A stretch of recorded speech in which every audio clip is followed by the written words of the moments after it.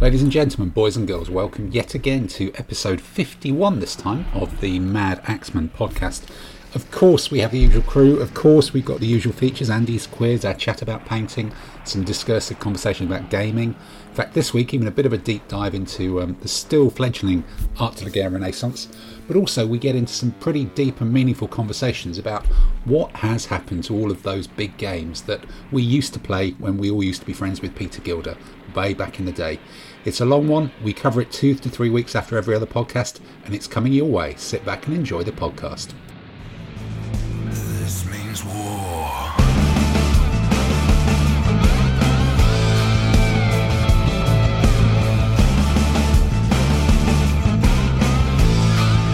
This means war.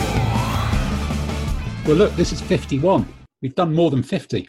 Hello, everybody. Hey. We've got four. Whoa, there they are. They've all Hey. survived, and there's still all 7 of us here in episode number 51. And Not going anywhere. nobody's going anywhere at all in this one. We're all locked in on recording on a Monday night. And after a couple of weeks ago, I actually, in fact, I just got this through on the on Facebook actually. The winner from our draw from a couple of weeks ago was based in Sweden, and he's just posted some pictures of graciously receiving his markers from Martin at Vexilia. Some lovely photos on things. I think he was saying that the general in combat marker is likely to get used, but the clear sort of ambery plastic cohesion marker hits. It looked like his I suspect sort of 10 to 12-year-old daughter was already trying to eye them up to drill holes in them and make jewelry out of them. So they may never actually get deployed on tables. So They'll go into a different battlefield. That could be it. So that's possibly a topic for us for a future week. What wargaming gear could you translate into wearable jewelry, into jewelry, which would be a thing. But without further ado, I guess we better pile straight in because we've got a fairly packed program today with our scheduled, planned, a new thing actually, just full stop, planned foray into trying to pick up an issue that other people have already talked about to death of about big battles. But let's just run around the houses. And Tamsin, you're up on screen now. I can see that you're outside the Four Seasons Garden Centre on your Zoom background. Yeah, between a dildo shop and a crematorium. Yes, between a dildo shop and a crematorium. Have you seen the graphic that's doing the rounds on social media that Lego have produced a set of that now as well? Oh, excellent! But I'm not entirely sure it's true, but I wish it was. But Tamsin, what things have you been painting? Because was it still the tail end of the Infamy project? I haven't actually finished anything this week. That's the first time in 20 weeks you made us feel all good. Yeah, I had a bad week for insomnia, which left me pretty crap. And then yesterday I woke up and I'd somehow wrenched my right shoulder during the night. Oh. So tried a bit of painting and no, my arm was up to It's a bit of a non sequitur between insomnia and then I woke up.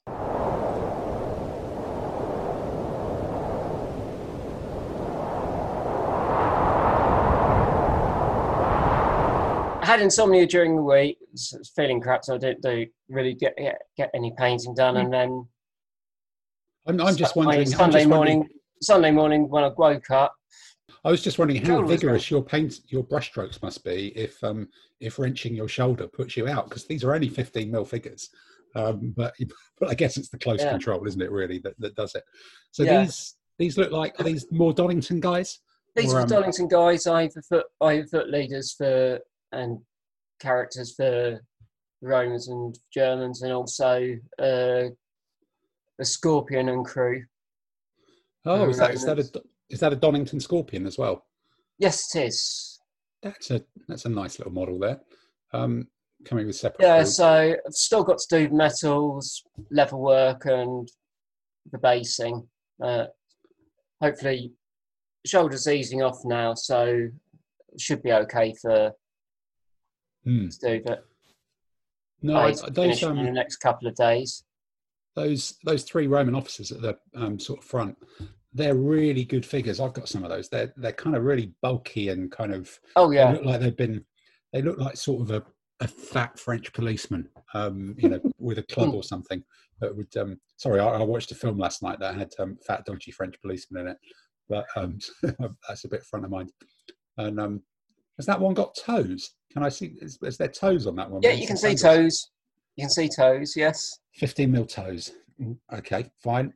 I Yeah. think we'll all step back. And Pretty let you fat carry toes. on. If you can see them on a 15 millimeter figure, but yeah. No, Donnie's that's good. an artilleryman are useful because he sells them individually. Yes. Oh, they're the That's guys not- at the back.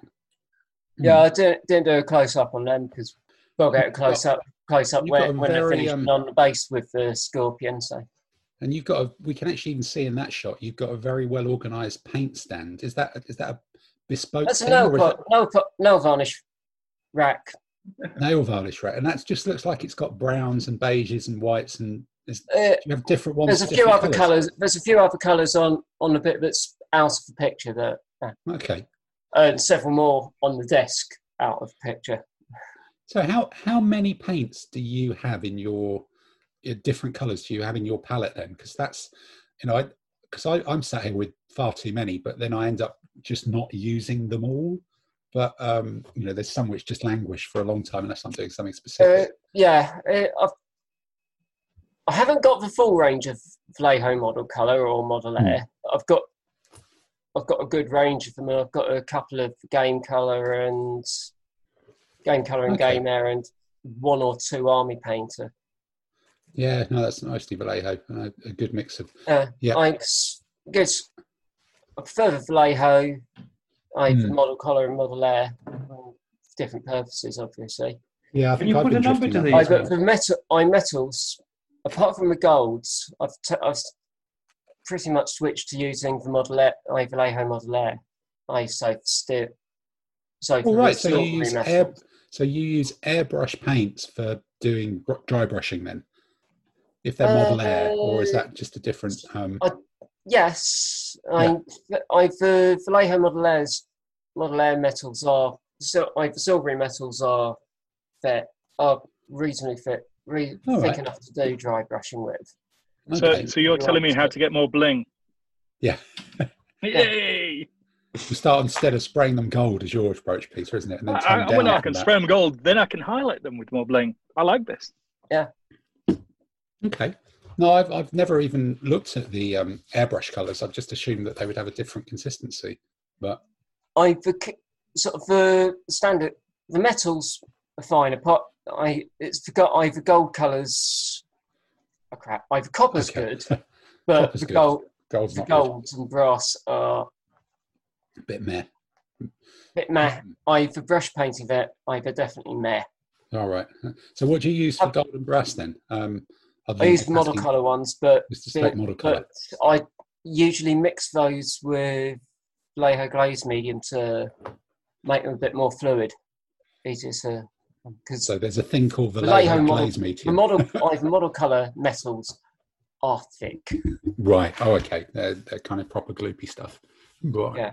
Okay. So it's been a week of staring frustratedly at some 15 mil stuff that you've been trying to do then, but you still made some progress and probably blitzkrieg them next week. Yeah, hopefully. Okay. All right. Dave, you're painting away at the moment. What's toothbrush? No, not. I was going to say not toothbrush between the teeth. Paintbrush between the teeth, and that's a lot of paints that you're waving at us there. They look like are they Army Painter? Just his blue colours. That's just his blues. Yeah, that's a proper. Size. Yeah, that's a proper set, just of blues. And those are Muji makeup boxes. From Muji, you're such a stylish West End shopper. Is there a Muji in John Lewis in Sloane Square? Is there a Muji franchise? No, the one on Tottenham Court Road is the Muji I used to use. Oh, right. There Okay. and that. But they didn't have a good haberdashers, so you had to go to Peter Jones. Wargaming, very good for wargaming. Right. Okay. So what are you actually painting? Never mind your interior design and fashion tips. Württembergers, one of the last regiments of the division now. Have they got a funny name? Oh right, so yeah, so that's a good point. Hang on a sec, I'll just go and get. Steffner? What have I done with them? They're a bit. Well, I've just put them in the other room to anti-shine, matte varnish them. But I've got flags for them now. So the Francomon division, which has got a very nice pink flag, and I've cut. So War Flag Geezer sent me the flags. Very nice guy, Stuart. And I've cut off his little trim where he says which regiment is which, and I've stuck it on the bottom of the base. So wow! So you're not going to forget when you forget. Yeah. No, that's impressive. Well, there's only 4 regiments. You should be able to remember them, really. Well, there's von Schafferstein and Francomon so far. You're not going to mix those names up, are you? There's a couple of Prince thingamajigs and things like that. But I've also discovered Van Damme's division in 1809, and I've been reading about the Battle of Abensen or something. Abensberg. Yeah, which is where they were the principal combatants. And that was in during the one of the battles where they sort of turned the Austrians back from the invasion of Bavaria, and was one Bavarian corps which took one Austrian corps which took a week to march 63 miles when advancing. It took them 2 days to march the same distance when retreating. Uh-huh. Yeah, because I'm reading Thunder on the Danube by some Gill guy, and it's really, that's a good book. Yeah, I'm Jack. 40% through it on the Kindle, so I'm getting there. Yeah, it's a good book, that. I'm getting confused between McCaw's and the blah, blah, blah. But Van Damme's Württemberg division is now superheroes. But that's kind of the end of that project. I don't know what to do next. So you're going to have to actually buy something, or did you say that you're putting stuff on eBay as well? So you're shifting some stuff out. Trying to anyway. Yeah, I've still got francs left to pay. But they're definitely on the back burner. I'm so bored of them. Yeah. So there's some Byzantines, and I've got some Byzantines to finish off, which I'm doing. There's a few more camels left I've discovered somewhere. Okay. What's annoying me is like Zyston have gone to sleep. They've started doing their early Achaemenids, and they've done the Immortals and the infantry, but the cavalry seem to have stalled. Kind of been stuck. Because their sculptors have got coronavirus or something. No, that's probably horrible things to say. No, actually, that does, well, not the coronavirus story, but that does remind me. I have been meaning to kind of rebase some of my Essex Sparabara as kind of, I don't know, more biblical looking ones, and pretend that they're Babylonians or something, so that I can buy some new Sparabara from either museum in the sale in January, which is probably creeping up on us quite quick, or possibly from Zyston. We'll have to have a go at that one. So really, then you've just been really, really good. I mean, they're obviously Zyston Supermen, huge. Yeah. But you only need 6 to a base, and I might be able to do a little deal on a few unpainted ones, those, Tim. Yeah, I'm in two minds though, whether to wait for the museum ones just for that variety of poses, and actually try and pack quite a lot on the base. Try and pack a load more archers, but I'll have to have a look, see what museum are doing with those. But so other than that, it's just been finishing up and trying to work on the next project then.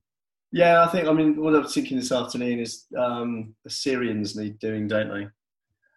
But then Sam was supposed to be making some Assyrians, and they've just disappeared. I don't know. I find it difficult to follow Khorasan because that website's a bit clunky. And they have it on their Facebook, but they don't have it on their site. It's very strange. So if you click on the Facebook link, he's updating different ones, but it's only when he gets a full set they actually puts it over on his website. It's quite odd. Is he selling them on website then? On Facebook? No, you can. No, he doesn't sell them via the Facebook, but if you contact him, you can still buy the stuff. But it's weird. If you go on the Facebook, there's a link that's on the website, but the two aren't linked up. So you can actually link to it on the website, but it's not joined up properly. We see there's like secret pages on his website. Facebook. Yeah. I'm afraid I'm going to have to rejoin Facebook purely on a wargaming basis. Yeah, it's one of those producers, wargaming. I'm finding Twitter's a much nicer wargaming environment at the moment. It's just easier to unfollow the people who you want to unfollow, and you do have to sort of build up a nice little community on it of that it's your own, which is kind of interesting. Facebook's a lot of volume and a lot of noise, and a lot of pictures. As you found out this week. No, there's all sorts of stuff going on with it, definitely. But I'm just finding Twitter's a bit more friendly. But all right, so not much on the painting front from you then, Dave. This means war.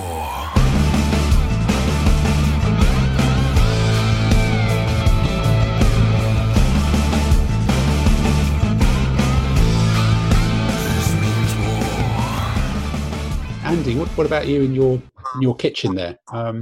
What's I been finished painting the Finkel the household? camels. I've more or less finished the Normans' foot knights and their shields. So at the moment, I'm now painting up. Dare we ask the badger question, or did we do that to death? I've done a badger on the flag. I'm not sure it shows that too well. Okay, no, but there's something black and white there. Yeah, in that's meant to be a 15 mil on the badger. zoom. Brilliant. All right, I'm sold. Right. And now, at the moment, I'm just painting up some order markers for Bataille Empire. And then I'm going to move on to probably the Peltas that I kept forgetting I'd ordered, but I've actually got. And then after that, I think it's going to be some miniature ships. Ah, what type of ships? Italian 13000 World War II. Okay, so super niche then. Super niche, Yeah, super tiny. that's right. All right. Okay. Has any kind of learnings jumped out this week, or has it just been finishing off stuff that you'd managed to work out last week anyway? Yeah, I'm a bit happy with the shield colours. I've just done contrasts and made them fairly big, bold stripes, and that seems to work okay. Okay. So I just kind of have about 7 or 8 different paints, and I alternate what colours and stripes I do, and make some chevrons and make some checks, and that seems to work fine. You've got a nice variety of colours for shields. Okay. All right. Yeah. Did you ever get those those 12mm Victrix Sherman tanks yet? Mine haven't arrived yet. I think I was chatting to Adam earlier on today, and I think Adam, have yours have arrived? Have they? I've got I've got the Stugs and the German infantry. Yeah, I also had some Dacians as well, but yeah, they turned up a few days ago. Wow. Well, look, that's the exciting stuff. Talk to me about that, because my Shermans aren't there yet, or aren't here yet. Got to say, if you're after well-made, finely detailed models, these are the ones for you. They are Wow. They come in about 6 main parts, and then you got sort of like a hatch or a sort of like crew member to stick out the hatch type thing, and they're all finely detailed. There's lots of grills, and there's lots of Well, like spare bits of track stuck on the top and things like that. It looks like a 20mm figure melted down, not melted down, shrunk down. So it's very, very good. They're very, very good. Although and also coming with that is there's a painting booklet, and it is an actual proper booklet. It's not sort of like here's a leaflet for a vague bit of advice. Wow. There's a painting guide booklet. But it's all kind of interesting, really, because 10mm, I do 10mm because I look upon them as wargames counters, wargames figures. Yeah. Whereas these are like really, really nice. And this painting guide, for instance, it starts off by explaining, I know you usually use acrylic paints, but to do this properly, you've got to use oils or enamel. That's starting point. Holy Maloney. And a lot of it is his bedside airbrush is a Renegade Chrome from Badger with a 0.2mm needle, and he usually uses 2 bars as a rule of thumb, but some cases he goes up to 3. It's a really detailed, if you want to do a beautifully painted model, and these are beautiful models, this is a guide for you. For me, Adam, are you going to do it justice? No. Are you having it a new sort of drive so you can go to this level of excellence? No. To be perfectly honest, if I wanted to do that, and it's a good thing and it's a beautiful thing to do, and Tamsin, for instance, is a far better figure painter than me, and she always will be, but it's not something I'm really, really into. And if I was into it, I wouldn't be doing it with 10mm figures. Yeah, I'd be doing it with 20 or 25 mil figures, you know what I mean? So I would have much preferred a painting guide of, here's a quick and dirty guide of how to get quite good looking tanks on the table relatively quickly.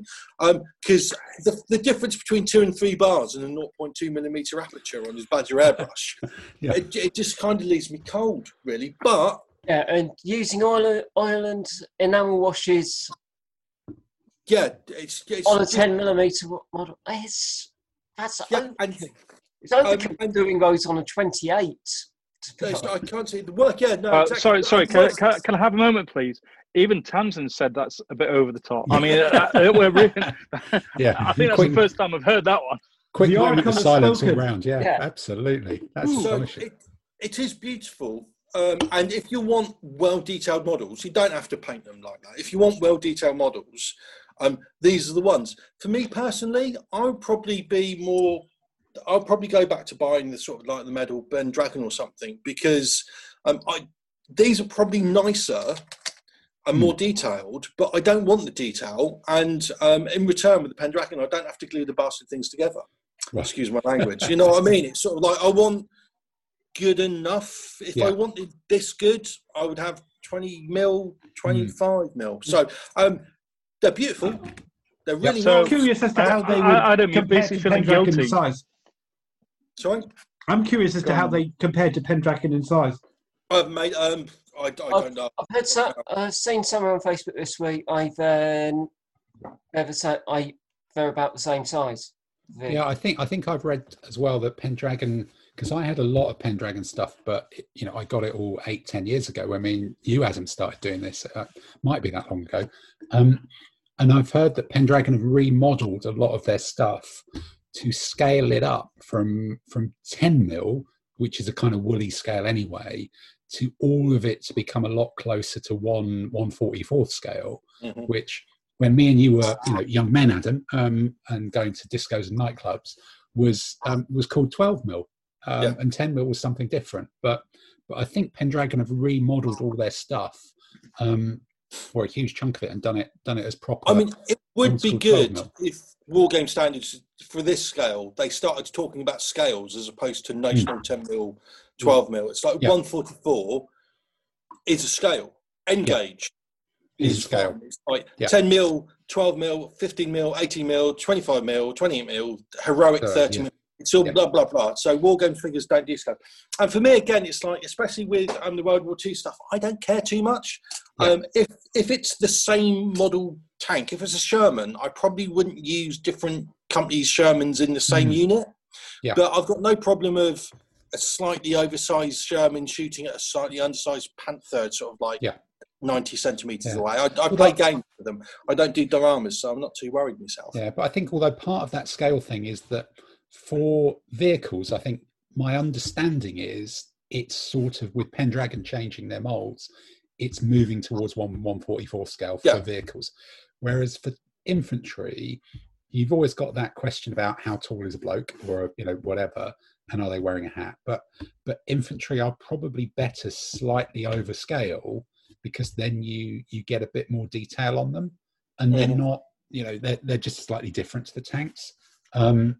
So my suspicion is most stuff is moving towards 1/144th, and that's not such an issue as when me and you got our sets of this stuff first time around a decade ago, and it's done. Because this week I got delivered some stuff from Red 3 that is a little company who a few of us saw at the Plymouth show in January of this year when shows were still a thing, and I ordered some more from the bloke, and they are that thing you said about simple but simple enough.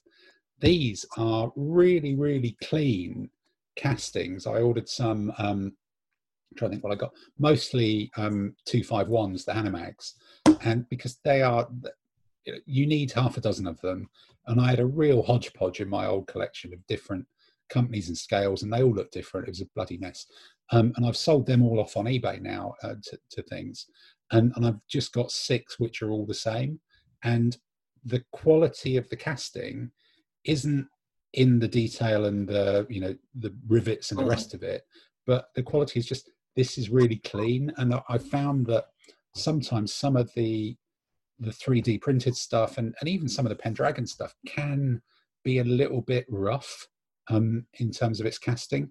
These ones look like, it must be brand new molds and they're in some sort of different metal. And I posted a few pictures on Twitter and on Facebook, and the comments coming back, people were going, they are really, really, really clean things. And particularly I like the infantry. I like the molding to the infantry guys sitting in the half tracks. Little guys sitting in the half track, and then the 250, the recce vehicle. I got like one with a commander's vehicle and one with a 30mm cannon, and the 30mm cannon and the 2 or 3 crew was in a little module that drops into a neat space in the back of the 251.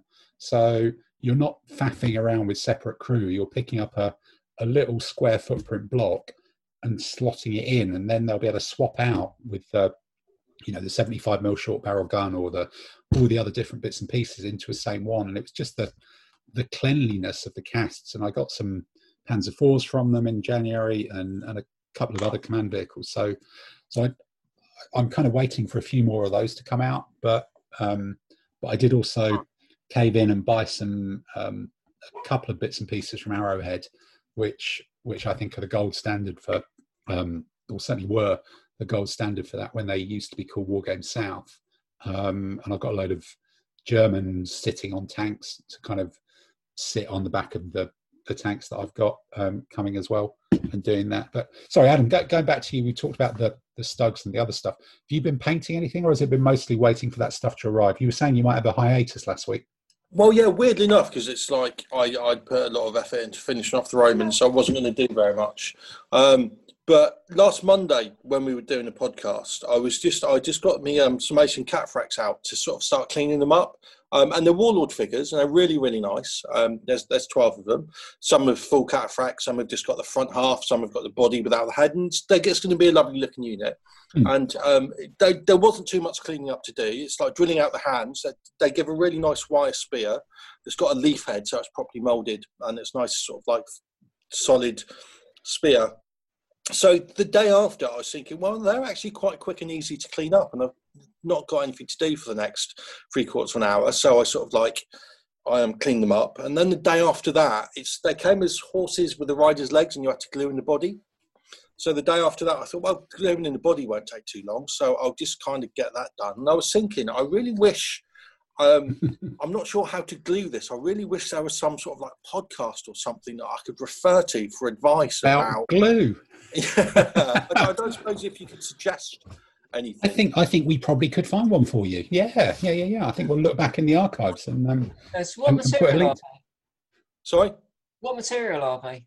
Oh, they're metal. They're metal. They're warlord. Yeah, they're metal. Yeah. I pushed the boat out and bought metal ones. And actually, the gluing I did, I'm not sure whether I heard it when we were talking about the podcast. I heard it before, or it was my own stupid idea. But something came into my head. I used araldite because it's got to stay sort of like glue. Yeah. Araldite takes a little while to dry, and gravity can take effect. So I also put a little spot of super glue in as well. So the super glue held it while the araldite dried, and that worked really well. And then the day after that, I think it was the only day last week where it wasn't raining. So I thought I might as well take advantage and get the spraying done. So I sprayed them black, because anything that's mainly metal, I always undercoat them black. So I got that done. You don't go with the Peter approach of spray gold and then try and rescue them. No. No. And then that evening, I thought, well, sort of like dry brush the metal first, because it's quite messy and you can overpaint stuff. That won't take very long. So I did that. And then I thought, well, the horses, there isn't very much horse to paint, because it's mainly armour, and that's mainly already. Yeah. So that won't take too. So I ended up sort of like, from bare metal, taking them out of the bags. Now I've got them, all the horses are done, and I've just got bits of the riders to finish off. So for a week where I wasn't going to do anything, I did more than I probably usually do, because it's like just like little steps. So that was quite handy, and it's all looking quite nice. And I realised one thing I really like about painting figures when you undercoat them black is when they're undercoated, they're so black it almost seems like a void. It's hard to see, and I've got to put my glasses on and get them light. But putting colour on, I like the way that the colour brings out the figure. It goes from being just sort of like just a shadow almost, to Dark Shadow, to sort of like building the figure up from the darkness. So yeah, I've been enjoying that. You've been going all a little bit poetic with your pirate bandana on. They don't call me the pirate poet for nothing, mate. The pirate poet of Bournemouth. That's it. Or have you been mixing up your painting brush and your rum? And your rum, yeah. Could be. Yeah, we'll be reading the Bournemouth newspapers for weird stories of strange happenings of banditos in the night. I imagine. This means war.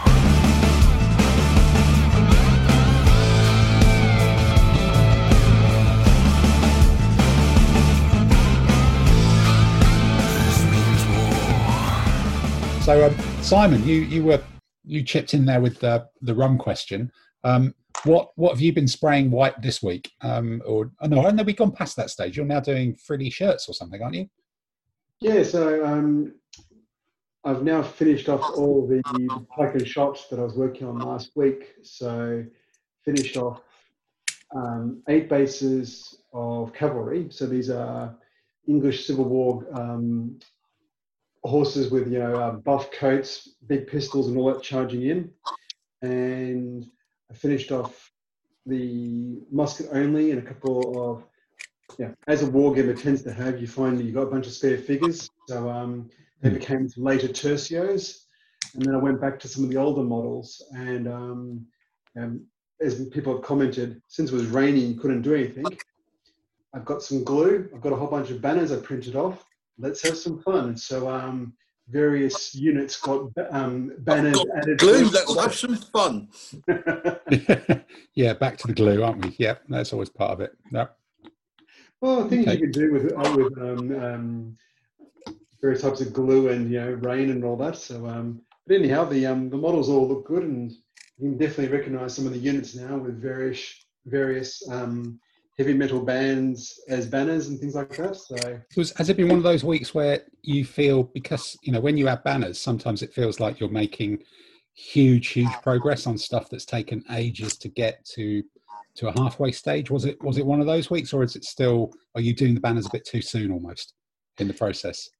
No, because I pre-staged a lot of the banners, so I had a lot of options available, and it was just good to actually get the banners onto the units, because then once they got the banners, they've all been flocked as well. So it's like, and now I've got pike and shot done. I might have a few too many, but that's a whole other story. You can see the Swedish units, you can see some of the French units and things like that. Sorry. In the same way about Tasman with painting, you saying you got too much pike and shot. That's like, I think it was a Friday the 13th recently. It's just, Peter, only a few, this is just weird. Only like a complete army too many. That's not overdoing it, is it? I once remembered someone very wise once saying in relation to collecting war games figures, it's impossible to have too many of something you didn't need in the first place. Yeah, that may be the secret that we're looking at here. Then definitely. So it's really been Renaissance, and you've sent me a copy of the Renaissance rules for ADLG, which I'm going to have to hack into, because I've been doing quite a lot of painting clearly over the last few months. Yeah. And I just feel that rebasing feels like cheating. There's a lot of stuff that you could rebase, and then suddenly you feel like you've got an army that you did have before, but you've retarted it up. So in some ways, it's wasted work. It doesn't need to be done or anything like that, but it does give you a very quick result of something that's kind of finished. And I'm thinking that I've done so much painting of new stuff over the last few months that I can probably justify, particularly as I've bought all the bases already and already magna-based them, I can probably justify doing some rebasing and then doing some new sort of basing styles and things like that, to try and tart up some different units and do it without kind of feeling like I've cheated myself. But then you get into that bigger question of basing styles, and I've, over the last Perhaps we couple should of do years, a podcast on it. Yeah, maybe we should, because I think it's one of the things we've talked about before. But I'm really on a kind of tipping point from most of my ancients and medieval stuff are in two different kinds of basing styles. I've got a medieval basing style that I've done for 15 years and an ancients basing style and the difference is one's on a brown base and one's on a sandy base. So you don't do this like green carpet effect then? Not green carpet, no. They're one's sandy and one's brown, and then they've got blobs of. It used to be flock, but I've moved over to static grass quite a few years ago, but there's still some legacy flock stuff there. But more recently, I've been basing with gluing sand and things and doing stains with it and dry brushing, and it just looks much better. But I don't want to go back and do all of my old stuff. But there's a tipping point at which you've done enough, and then it makes it difficult to morph stuff and be consistent. But I don't know. Maybe there's a whole question on what do you do for basing, and what are the different basing techniques, and where do you get the tufts? Maybe that's something that we could dig out and do next week. Does that sound like a plan? Yep. Okay. Yeah. All right. Yeah. Let's do it. Right. Maybe it's not quite the whole special, although maybe we'll cut it out and do it as a standalone piece. But yeah, let's do it. Let's do a basing thing so that it might give me some steer, because I've got a ridiculous number of Vikings that need to be rebased, and some of them might end up on eBay because I've just got too many. But it would be good to get the group's view. In fact, if I was doing an eBay sale army through rebasing, it might even be a chance to experiment on stuff. That could be an idea. And one of the good things with the rebasing, especially now, is as your style evolves and all that, you sometimes look back at some of your first, something you based 10 years ago, and you look at those the basing going, I used to cut out my bases from cardboard. Yeah, they look like yeah. No, I'm literally doing that at the moment. I've got on the work desk here. I've had loads of all those 1/300 scale tanks that I've refurbished to load from my brother, and I've got buckets of the thing. And there's still some sort of 6 and half a dozen of this and that, the other hanging over that I never really got around to finishing. So I've got, I think, about 10 of the printed plastic ones, T55s, which are they're throwaway junk tanks. So they just look like tanks. They look like a child's drawing of a tank. It's fine on that one. And 3 chieftains, and I'm trying to match it up with some of the basing that I did years ago, and it's kind of tricky. And then you're thinking, am I ever going to use these? I've already got far too many of them. But it is just old basing. Not too many tanks. In 6 mil, you can't have too many tanks, especially as a Russian player. Well, you can, you can't, because I've got moderns, European and modern desert, and they're in these kind of A4 size folders from I think Paper Chase that probably hold 50 sheets of paper, and I've got 7 of them, which it feels like quite a lot when I keep looking at it and think how little I play. But other than that, this week has been finishing off a few more of the Arabs. I can't remember if I think it must be this week actually. I got a turntable. It was one of those ludicrous eBay things. I know months and months ago, a few of us all got light boxes for £5 posted from China on eBay, and we all spent a £5 and thought this might never be here. It might be shit. And then they arrived, and they ended up being really, really good and take really good photos. And I've got a jewelry turntable that has rechargeable batteries, and it's this thing here that is about. Let's get this about. This one is. Does it do the Magic Roundabout tunes? It basically does. Yeah, it's almost. It's about 5 inches across, which is bigger than I thought. And it's got 3 buttons. I'm not making any jokes about that. No, exactly. That's the way it works. It's just perspective. It's quite fat though, isn't it? And it goes left and right. It goes 3 different speeds, and it can go full 360, or it can sort of turn and flip back. And I've taken a couple of little videos of particularly 28mm figures. Yeah, the 28mm figures in the light box that they just, well, obviously they turn around because they're on a turntable, and you get a 360 view of the figure, which, taking a static photo, is obviously a static photo and it can be good, but sometimes it kind of misses something. So I think it's another toy, but the damn thing was only about £5 from shipped from China, and it came quite quickly. It must have come in about a week and a half or something, a couple of weeks. And it did need 3 rechargeable batteries, which I wasn't really aware of because the details weren't there. So I think I paid about another £5 for 3 rechargeable batteries because it didn't work with normal ones. But now, if you look on, I think I posted it on Facebook, on Mad Axeman on Facebook, there's a little video of some of this stuff going, these different figures going round, and you can see the 28mm Arabs, which was these fantastic Perry figures.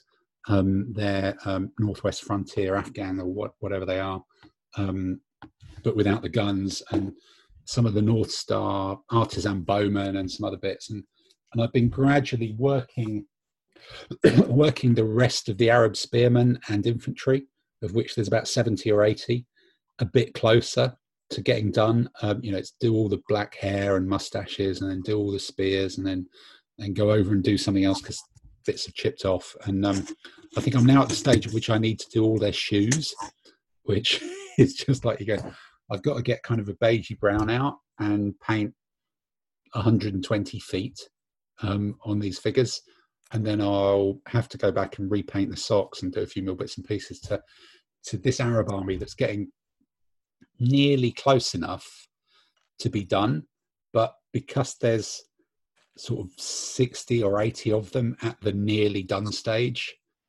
it's a lot of work to get them that last few hundred yards over the finish line that is starting to be kind of challenging, which I think is probably why I've been diverted into buying 10mm tanks and waiting for, I think, Element Games to deliver me some Dunkelgelb spray as well to do the Germans and kind of do a more consistent German set. Although I think, Andy, we did a kind of dodgy accidentally meet each other outside a random cafe near your house. I deny it. You deny it as well, and that allowed us to do a tank and basing dodgy secret handover. Yeah, that probably confused the hell out of anybody from MI5 who might have been listening to the far more interesting people visiting the cafe than we were. It's. I'm just curious. What rules are you thinking of using for your 10mm World War II? But I think it's Blitzkrieg Commander really, but it would be interesting to see if the new TFL World War II rules. It's not actually TFL. Not theirs, is it? No. It's David Brown. It's David Brown, who a lot of people. O Group. Yeah, O Group, which there's some really good talk about that from people who know their shit. I'm not close enough to that sort of thing. I watched three. Is this David Brown who wrote Silver Brigade? I believe so. Admit, yeah. I'm not a great fan of his rules. Any rules I've played of his I find very ponderous. Okay. Well, maybe. No, say what you mean, mate. Yeah, spit it out. No, it's fine. But there seems to be quite a buzz about it from people who know World War II as an option. But BKC is great. It's a narrative game. Things happen and you watch them when you're trying to command your troops rather than micromanaging to try and win, which is where my head's at. Very badly and nothing happens. And you're like, it's there having a cuppa. And I'm absolutely happy with that with World War II. That's the way I want World War II to be. It's kind of watching a story rather than taking part in a battle to try and win. It doesn't matter who wins or loses. It's about putting stuff on table. For me, I've never wrapped my head around BKC. I always got confused between something. If you hit a unit, the whole thing gets disrupted and can't move or something. Or I got that wrong. Sometimes I think you hit things. You hit them a number of times to kill them. Yeah. But each time you record a hit, you've got a chance of suppressing them, which takes them out of action for the next turn. So yeah, that's right. And a unit is more than one base, isn't it? So if you had a tank unit of say 3 tanks and you hit one of them, and I think the whole thing gets suppressed. Or maybe I got that wrong. No, I think you've got that wrong. It's individual bases that get hit. Very individual. Yeah. No, some of us have had some huge games of that. It scales up really well. Okay, well, I'll be interested to try that again sometime because I mean, I do enjoy Rommel, but that's a different scale game altogether. Yeah, that's completely different. Rommel's more operational level, so Yeah. divisional level. Well, Jeff and I have had a number of really good games of Rommel, and we enjoy it. But you know, as I say, it's different strokes, different folks. Yeah, no, that's a very different scale of game. Yeah, and so it's been kind of all sorts of different bits and pieces this week. It's been a bit of basing. It's been just ink washing some tanks, trying to get some 28mm stuff done, ordering some 10mm, using a bit more bio strip on some old 10mm tanks. And in fact, Simon, last week we were all saying that the bio strip was brilliant and never damaged anything. And this week I found something it completely melts. Oh, excellent! What was it? Yeah, it was a little bit awkward. So I've got some of those. It wasn't a sideboard or something like that, was it? No, it wasn't. Thank God for that. No, it was. I've got some of those pre. You're not supposed to drink it. Well, I think I'm off the beer from Beer 52 now. So I think they've been starting to scrape the bottom of the barrel, so to speak, with some of their obscure types of wheat beer and things with crusty bits in the bottom. So maybe there's some of that, but yeah, going back to it, I've got some of those Takara or Dragon pre-painted 1/144 scale tanks, which are again fantastically detailed. They're injection molded. They're pre-painted. They're Japanese kind of toys. Really, really good. And I've got a Yag Tiger that I wanted, and I was in two minds whether it even really needed paint stripping, but I thought I'd try it with the bio strip because I was going to respray it anyway. And the tank, the superstructure is absolutely fine. The wheels are absolutely fine. The rubber tracks are absolutely fine. The barrel and the mount. Barrel's probably vinyl. The barrel, I think, is vinyl, which is a very different plastic to the rest of the kit. So the rest of the tank is pristine and it's all come off. And the barrel just has turned to kind of a lump of mush, which is just like, oh. So I've had to cut the barrel out, put a bit of brass rod in, do all sorts of faffing around, and it still looks a bit like it's been hit by an alien heat ray, which is a smidge annoying. So the wobbly, bendy bits of those, but luckily I did it on the Yag Tiger and didn't put the 4 Panthers in that I've got. I'm only doing it in small batches, so I think the 4 Panthers I'm just going to spray on their base paint and hope that the paint covers up the camo that they've got before. Why these pre-painted ones? They look quite. Yeah. Why do you want to? No, the pre-painted ones are really good, but my old last time I had collected these 10mm Germans, I made a real feature out of it being a ad hoc battle group with different paint schemes and that real late war cobbled together thing. And I liked doing that at the time, but at some point I fell out of love with it, and I went, actually I want a whole set of tanks that have all got a proper camo scheme on that's consistent. I want that fresh out the factory thing. So having 4 which are slightly different. No, fresh out of the factory would just be straight Dunkelgelb. I suppose it'd be Dunkelgelb, yeah, but okay. They issued the reddish brown and green paints in the field. Yeah, exactly. So I want them all just done out of the factory and into the unit, rather than having this real. I was over eclectic before, I think. So I want to try and do the Takara, and also I think I've got better at painting. And I've got more time and more patience to try and do the sort of the blended stuff. And I'm still, I think I said this last week, what I've still got to get in my head around is whether I can do that kind of airbrushed looking effect with a brush and blending the paints, or whether I am going to end up, getting, what was that? Adam, what were you saying? A 3-bar? 0.2mm aperture, usually 2 bars, sometimes might go up to 3. Right, okay. So I need to get one that goes between 2 to 3 bars, basically. This is going to be like the Little Britain sketch, isn't it, Mr. Man? I'm looking for an airbrush that goes to between 2 to 3 bars. There's an aperture of 0.2mm. Margaret. What's the sparkle about? Don't understand. That's air pressure. Right, I was going to say, is it? I did wonder, and I thought, wow, okay. That's air pressure. So Margaret will be getting an airbrush possibly on that one. You have to have a compressor for this or something. It could be. This means war.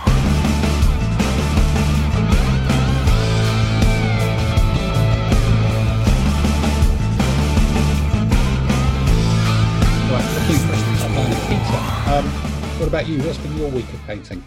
When I finally get myself off mute, pretty slow. Been boring. Been working way too much. I've had a whole Look, bunch of stuff I think we intended can to all do. be grateful for that, can't we? We've seen the results. It's been fantastic. We're all back to trade shows tomorrow, and it'll be fab. Gaming by January. Hopefully, yeah. So basically, just been very busy with all that fun stuff. But lots of stuff I want to get around to. Hopefully be dabbling more stuff later on this week when things calm down a bit. Right. Okay. So a nice simple week for you then. All right. Okay. Yeah. By about Thursday next week. By about Thursday next week, it calms down. Well, we'll all be watching the news for you to appear in a pair of spray-on gold Superman pants or something, diving down to I've got Sailor's some gold no, don't tell us. Don't tell us. Don't tell us. It's I wore them in the Pacific sailing. Yeah. What happens in the Pacific stays in the Pacific, I think, when it comes to we were 400 miles offshore, so they fit quite nicely. I bet they did. Right. So with the painting piece done, who's been gaming this week? I think Mr. Leroy Mayer, you've got both hands up in the air. Have you had a spectacular gaming experience? Saunders too. The Finkulator, have you been gaming? Yep, that's it. I've done some gaming as well. So is there an Adam gaming thing, or no, you're just not online? Tamsin, anything from you? Right, so I'm guessing there's three people here who have played each other in some way, shape or form. So Simon, do you want to kick off with your side of a story of either a great victory or a terrible defeat? So Saunders and I had our first game of ADLG Renaissance using Tabletop Simulator. So that was quite a hoot.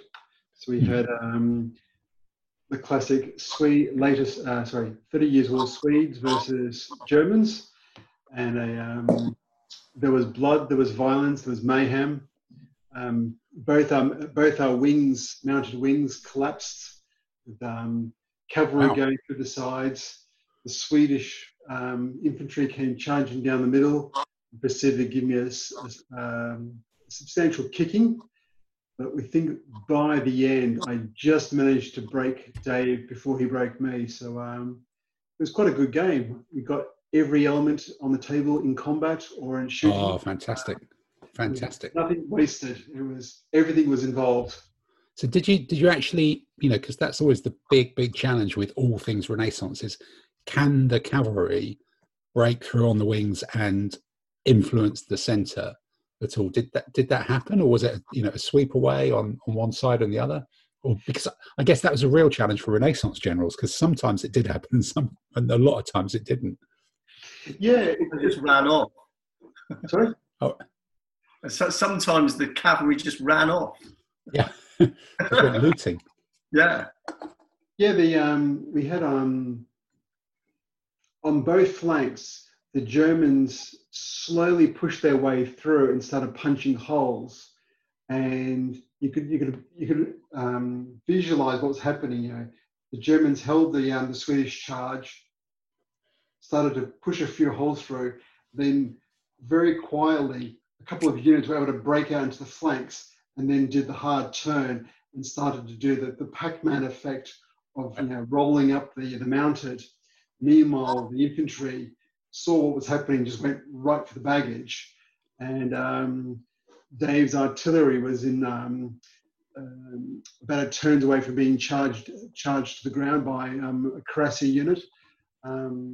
Just as his Swedish arrived and proceeded to give some of my German infantry a substantial kicking and showing why the Swedes were well good. So it was quite a good game. We had there may have been a few whiskies involved, and And it was nice drinking during the game. It was nice to get a good game of Swedes versus Germans, because often as Tim, you and I played in Fog Renaissance, the Swedes were never a very big army, so they were good, but you could get into their flanks in a couple of turns flat, and you could basically rip them to pieces. Yeah. Here, it was a little bit more matched up, so my army was slightly wider, but still, it wasn't a rollover in 2 turns flat. You actually got a good couple of hours of game, and you felt you could push and do things with a bit of terrain and all that. It really made a big difference. It was quite enjoyable. I thought. Simon, I've noticed when we've played it that you tend to find that one army hits its break point before the cavalry can tend to roll up the infantry. But is that about how you play the game rather than how the game plays out? Because that has to be, within your control. Because it's interesting in a game, we'll talk about in a game I played this week as well, that sort of dynamic of, if you go into everything in a line at the same time, the infantry combat will just take longer. Yeah. Because it does. And the not the skill, that's almost the wrong word for it, but the self-control is actually to, if your plan is to win on the flanks, the challenge is to make sure you commit on the flanks first, to buy yourself some time. And that's a bit of kind of game management or battle management, rather than just going, we'll put them all in the middle, they'll all hit at the same time, and the flanks should resolve quicker. Well, yes, you can do that, but sometimes it's never entirely clear at the beginning whose cavalry wing is going to overcome the others. Yes, in this game, isn't it? Sorry, Adam? That's a good thing, though, isn't it? Not being sure who's going to win. Otherwise, it gets a bit boring. I guess it depends what you're... Would you think it would play well for expanding up to make it into a quite large, big battle? I think it would. I reckon you could very easily do, say, the Battle of Lutzen as an example, where you had a very distinct Swedish army, a very distinct German ally, the Saxe-Weimarians, versus a mass German. You could break it up to 2 commands, and you could get either a very large table or a couple of tables worth of these armies are rolled up, now fight as a themed battle. Okay, interesting opportunities. And Dave, you were on the other end of this. What sounds like an outrageous result. Do you think you were robbed? Were you a genius? How did it play from? I played a reasonable amount of Fogar, nowhere near as much as Simon or you. And I liked Fogar. I thought Fogar was a good game. I've played Simon's version of ADLG Renaissance. I played one game at the club when we were really, really practicing, trying to see if it even worked. Yeah. And then this is my second, maybe third game of this. And I had absolutely no problem playing the game, setting it up, doing a list. I mean, I know I've got some sort of background history knowledge of Gustavus Adolphus, so I had some idea of that. I found it very easy to play. Once you played ADLG, it was straight in, okay. Very, very easy to tap it on from one to the other. The one thing I base my army very much around a sort of Fogar, Gustavus army, which has got less cavalry. I think Simon had a lot more cavalry, and he had cavalry on both wings, and I think that made the difference. I had no cavalry on one wing, but it was real cut and paste. I mean, I was sitting there looking at 5 cuirassiers in a Reiter against my 3 much better quality cavalry, and I negated his other cavalry with a veteran pike and shot unit. And it was real cut and thrust. At one point, I thought my cavalry was going to sail straight through his cavalry, but then it sort of ran into a slogging match, and it didn't work out for me. But I thought it's really good fun and worked really well. So do you think, okay, we're talking 1 or 2 games here, but are you saying that you need, or you feel that it was better to have bigger cavalry wings than in Fogar, when they could get sort of slightly, they didn't necessarily have a chance to win on the wings, and achieve much sometimes. I think that was the thing. I think this you can do. I mean, although I did luckily remember the fact you could turn into a square with your pike and shot. What's his cavalry around the wing, which held me on for a little while. If I hadn't remembered that, I'd have gone down by ball with flames.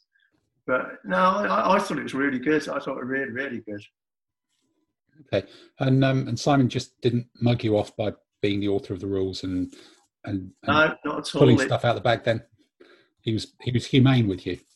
But then we're going to play again this week, and we're going to do an earlier period. We're going to do one with tercios. Right. So from having some sort of knowledge, I might try and use sort of Spanish in Netherlands or something like that. But that I possibly will get mugged off on because I've got no idea. What you're trying to achieve. Played Folgar. I never bought the figures to play that in Folgar, and I never. Those early ones. All right. So that's going to be a lot more weird and interesting because I've never. But tercios take a lot of hits, Dave. They can take up. Well, early tercios can take up to 8 hits before they die. And they're sort of squares in themselves, I know. Yeah. And you know, you've got to hit them from behind with the bloody sledgehammer before they notice it. Yeah, I mean, I'm going to really enjoy that because that's going to be a whole different bit of history, a different time period. It's a time period I've never played. Yeah, so did you also play, I'm looking at the people who are waving, did you also play Andy this week? I did. So Andy and I, very good English there. We played a game of BE a couple of weeks ago where Andy rolled me over by his cavalry just charging straight across the table and occupying my back edge, that felt really odd to me. Mm. But we played again this week and we scaled it. We played you put a river there. Yeah, the river was, I've never had a river in the game before, so we were sitting there working out how the hell the river worked. But that was, I mean, that feels like, I mean, we're really getting there with that, and I really quite enjoying that. I mean, it does help when you're winning. Yeah, we're working our way through to try and learn the rules properly. So as we come across things, we're actually looking up the rules and trying to make sure we understand what we're doing. So rather than build on false foundations, we're sort of trying to learn it as we go along. Yeah, because that's on our to-do list as a group, isn't it? To do a BE, we all know enough about it to actually talk about it sensibly for more than about 5 minutes without going sort of podcasty thing. So so it's okay. So we're making progress. It seems very sensible and authentic so far.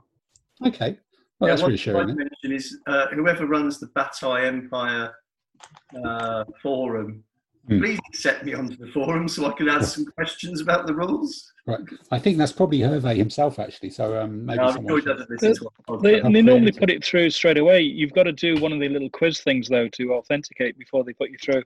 Yeah, so unless you did that, it won't go through. Yeah, it's a little bit like the French flag. I got that right, but no, I've got an email back from them saying, "Hold the line, please. You'll be allowed in." But well, look, you know, if there's anything that you need to know about the Napoleonic Wars, I've just done like an 8-week course on it. I'm now an expert on all things. So if there's any difficult questions, you can always come and ask me. I'm here for. Yeah, then you can Google the answer afterwards. And I can Google the answer afterwards. I've become a serious expert on the Württemberg division. So right.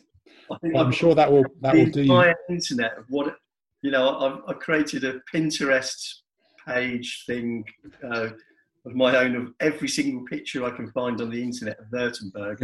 Is that a picture of General Van Damme on your wall, Dave? I'm thinking about buying a brand new book at Christmas for 23 quid, which is a history to just explain. Hang about. Things that happen when you've got time on your hands. Is that it, Dave? Yeah, exactly. So you created a Pinterest board for the Württembergers. Yeah, I've got one for Bavarians, Westphalians, one for French. Were there any other Pinterest boards already about the Württembergers, or is that actually no, there weren't, I don't think. No, I think... Amazing. You're the leading Württemberger on Pinterest. Is that your new claim to fame, Dave? Well, there were lots of pictures of them in other people's Napoleonic army sort of thing, right. But I thought I'll collect them all together in one place. Well, look, you'll have to send me the link so I can publicise it in the pod for when both other people who are interested in this are really interested. They can go and find it somewhere. People keep coming along and stealing my pictures, which is great. I find that very that is sort of what Pinterest is about, isn't it? That's just kind of how it works. Maybe Okay. both of our listeners might be interested. Yeah, both of them could be I interesting. We could think have Pinterest is wonderful. I think it's a really wonderful resource for war gamers. It really is. I've got a samurai one, French line, French dragoon one. I think, You mean basically one for each time you're painting a new army, basically? Yeah, exactly. So honestly, I think it's great for that. I place. think that's very, very true. There's so many good images on Pinterest. To just you can do a text search on stuff, and there's all sorts of stuff. It's once you can fight your way through all the interior decor that's on there that makes up most of it. There's some really, really useful wargame graphics. The one thing that put me off it was the number of emails they send you and have to sort of unsubscribe to different groups. Yeah, there's an awful lot of that stuff. It's I think I can still get quite a lot. I've been unsubscribing furiously for quite some time, but yeah, once you start, I think you can just still search it, even necessarily without having an account, can you? But there's a lot. I just created a separate email address for it and just put that in junk.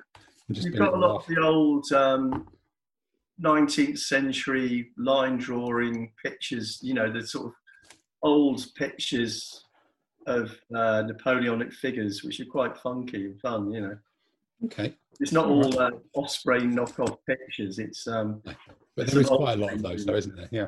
Yeah. No, there's definitely quite a lot of those. Okay. There's a lot of Russian pictures in there, which you can't work out what the hell they are because they're written. Yeah, it's probably something to do with bots and political subversion campaigns. I think. Looks like the Russians are really into their Napoleonics for some strange reason. Maybe the Russian state is trying to bring back the Württembergers to unseat Western democracy or something like that. Or Borodino, I think. Possibly. Well, my kind of gaming this week, just to wrap this one up, then is I actually played a TTS game against Phil Gardocki, who is the guy in the States who does Phil on Ancients. Yeah, he does Phil on Ancients on Blogspot, and he does more battle reports than I do, which is slightly irritating yet also reassuring, because in some ways it'd be slightly disturbing to find that I was the most. So was he using the Anglo-Irish as he always does? No, we had it was the first game we played, and I think I was hoping to meet him at Cold Wars earlier on this year, but because of kind of incipient COVID, he didn't come down to it. But so we arranged the game. When you're doing a first game, I always think doing textbook classical stuff is really good.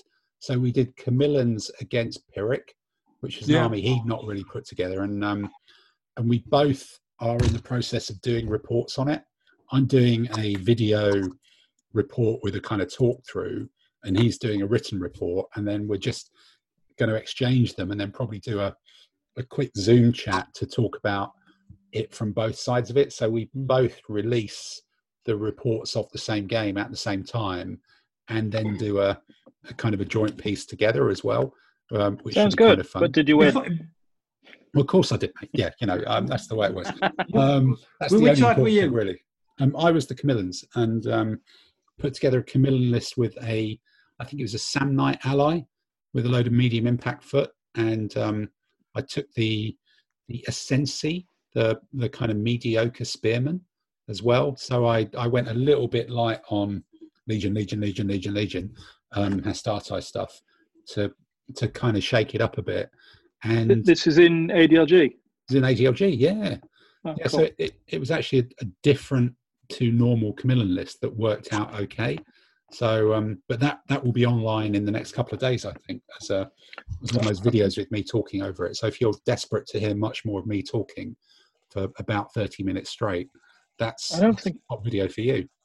I don't think I've seen anyone have any success with Camillan list. Well, this is a one-off game, so it was in period, but it was kind of an intriguing list. So the list is in there as well. So cool. That will be out sometime this week. Yeah, Dave Ray and I did a sort of Pyrrhus type game about 2 weeks ago with those armies, and since then we've done 2 Carthaginian versus Romans, and I've lost both of them. So Clive may have passed on, but his die rolling hasn't. Oh right, you're still suffering Clive dice rolls then. Yeah, I mean, Dave outplayed me last week, to be fair, but my die rolls were very Clive-ish, so that really didn't help the process. Okay, well, if that's a few people using the similar sort of list, it will be interesting to compare and contrast. This means war.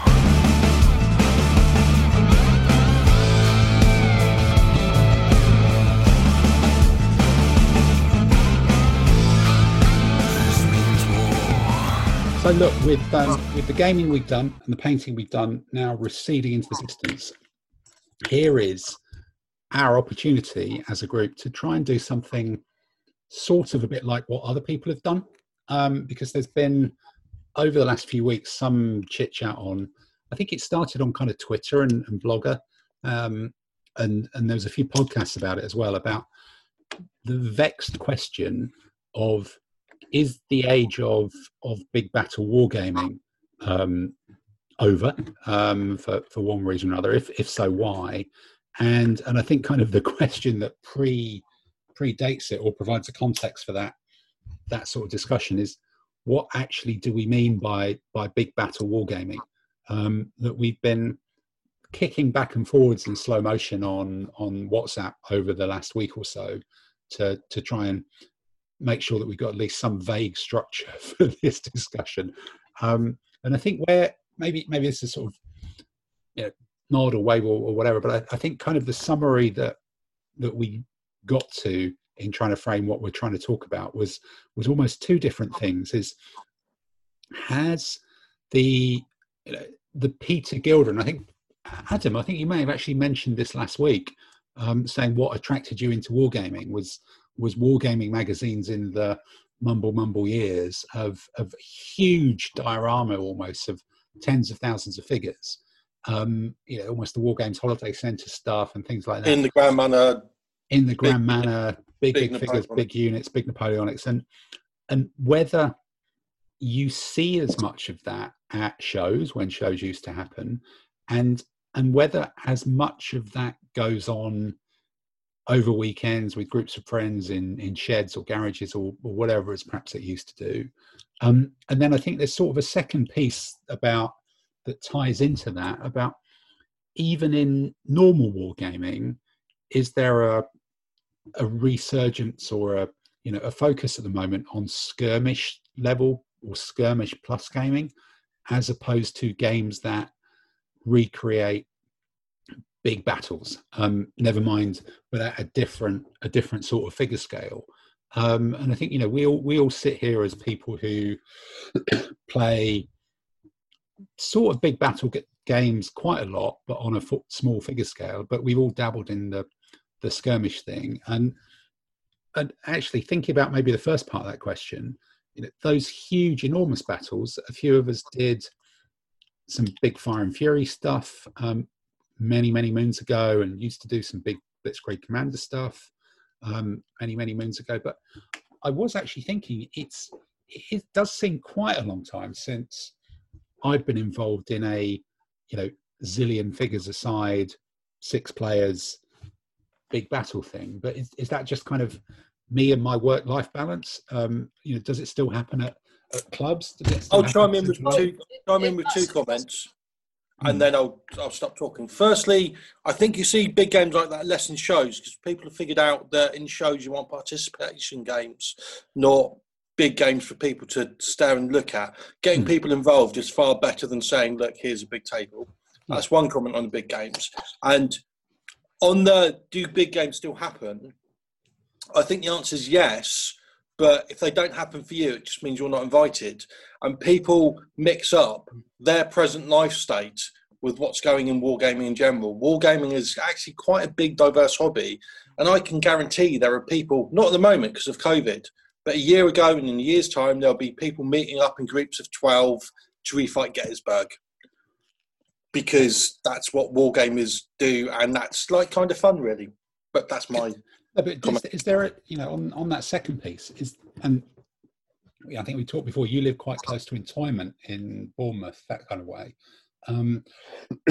We're all still in central London, where we've got a pub that we can use sometimes at weekends, and sometimes there are big-ish games played there. But is there a thing about, and parking shows for a while, we can come back to that, but do you think there's a thing about the rise of those sorts of Entoyment style venues as a place for very visible gaming that doesn't lend itself to that? I'm leaving this for 3 days and we're coming here all weekend and we're taking up 10 of your tables, mate. Talking to some people at shows, you see people who have got from some of the clubs, sort of West Country, that sort of way, that they have areas and sort of terrain they can leave out for several days. Okay, maybe some there's clubs with clubhouses then that can do this. And as I said, some people doing it in their sheds. On sort of war games blogs, so you've got Eric the Shed, and he's got a large shed, big table in it, and he quite regularly does big multiplayer games there. At the club, we've done a regular one on bank holidays. It's quite regular to do sort of King of the Battlefield games, multiplayer, 7 Years War. So how big is big with those? Because I'm obviously aware of them. Generally, 8 players typically.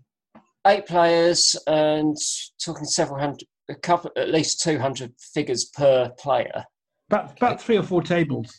Yeah, and each table will have each player's contingent will be about 400 figures probably. Yeah, so it's a 24-foot table. I know that my Russians, I usually end up bringing them all, and they get split somebody who hasn't brought figures. So Fair enough. Okay.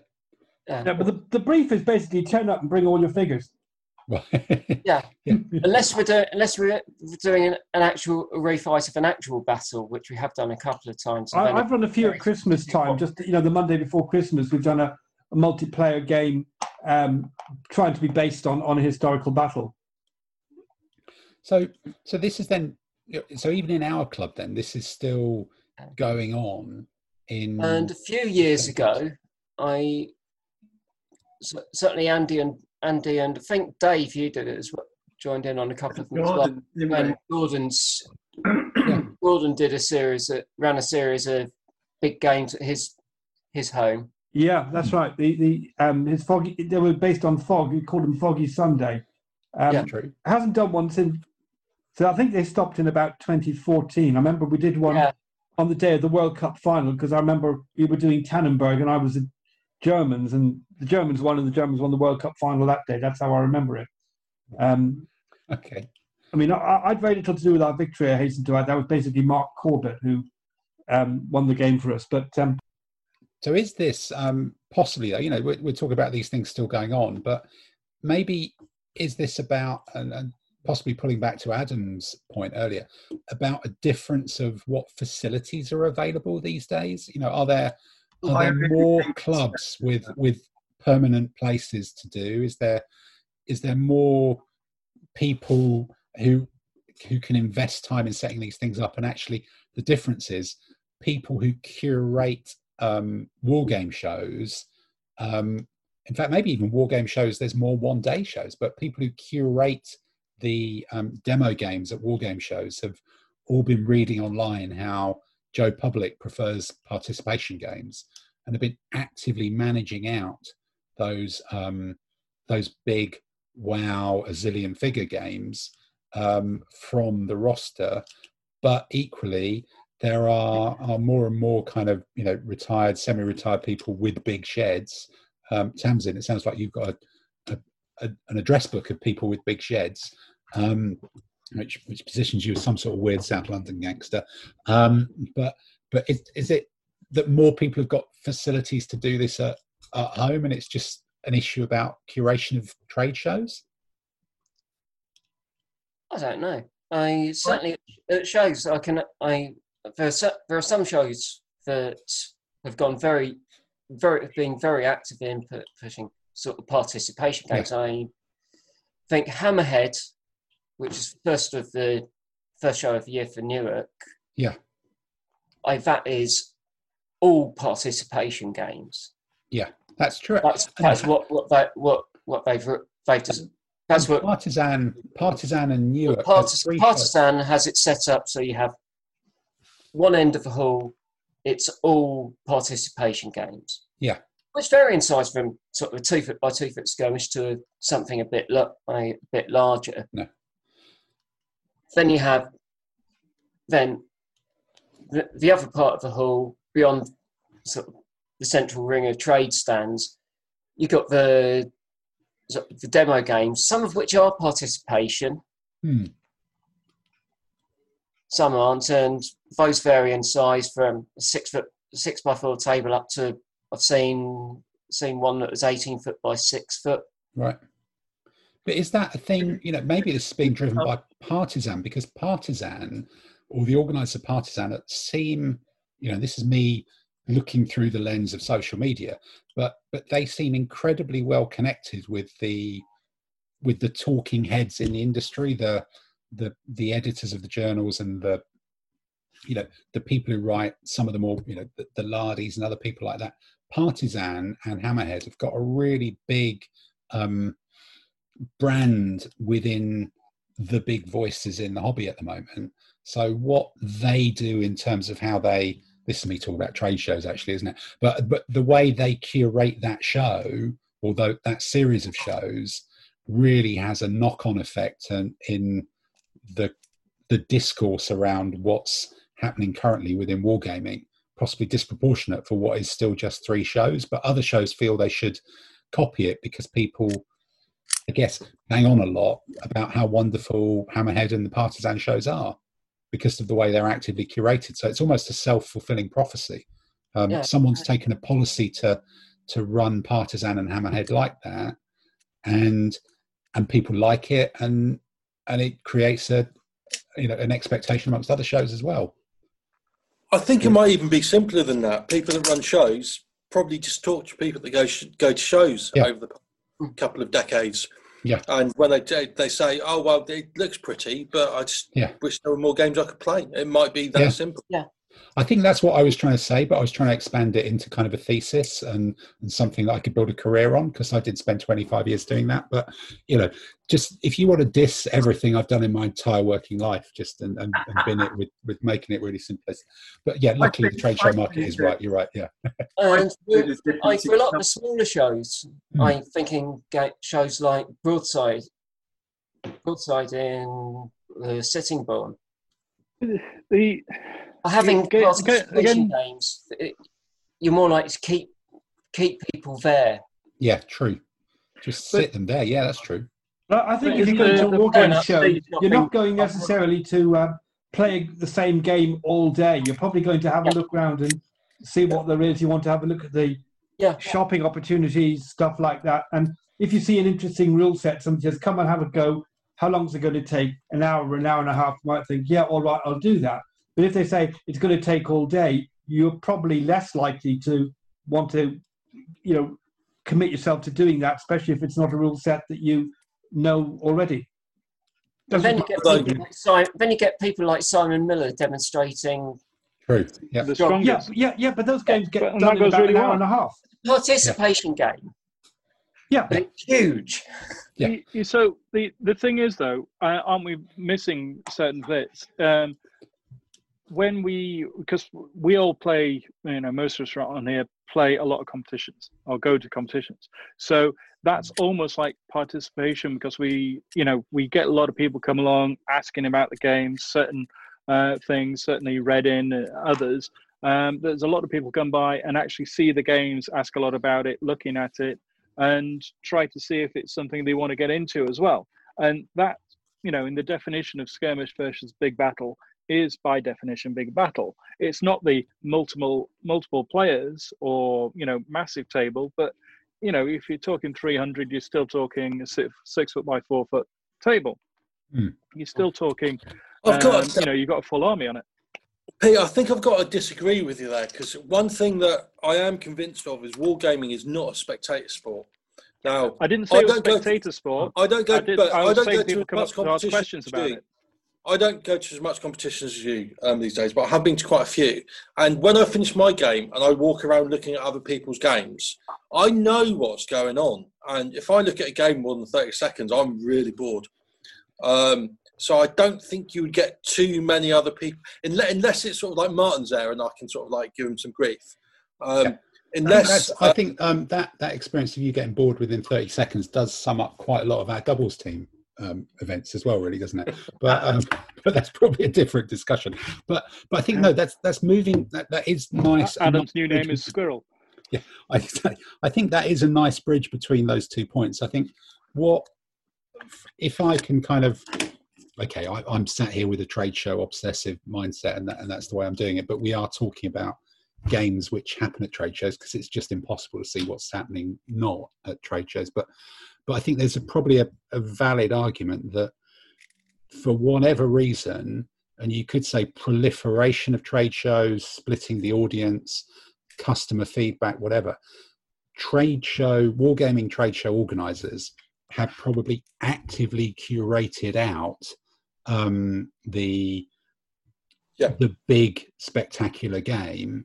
And also there are probably, and I think this is probably the bridge, there are probably more smaller scale rule sets and skirmish rule sets that can be played in a shorter time, that are much more suitable to participation games and demos. So the punter, there's a need for the traders to hang on to the punters at the show longer, which is better with participation games.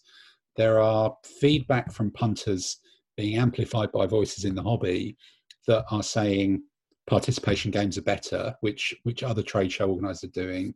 They're then curating out some of the bigger games anyway, at a time at which there are more people giving a go to smaller scale, skirmishy, short, well, maybe not even skirmishy, but shorter duration participation games, just because there's more of that stuff out there to do than there was a few years ago. So it's not a change through lack of interest. It's just all about perception and availability of rule sets that work that way. But then that bridges us onto the people in.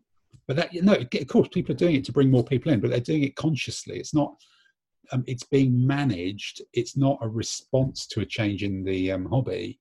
It's something that's being managed on the surface that you see within wargaming events consciously, because that's what the public wants to see, and people are running these shows more in response to what people are telling them they want to see and do, and that actually works better for the traders. So, maybe there are as many people who want to play those big games and do them, but there's just more people who want to see that skirmish stuff. But I think I think there's also another factor going on. Back when we were young, and I'm not old enough to be part of the first wave of wargaming, you know what I mean? It's like Barker wasn't a personal friend of mine. I didn't know Tony Bath. But I've been playing Toy Soldiers for quite a while now. And up until the late 80s, there was kind of really only one way to do war games.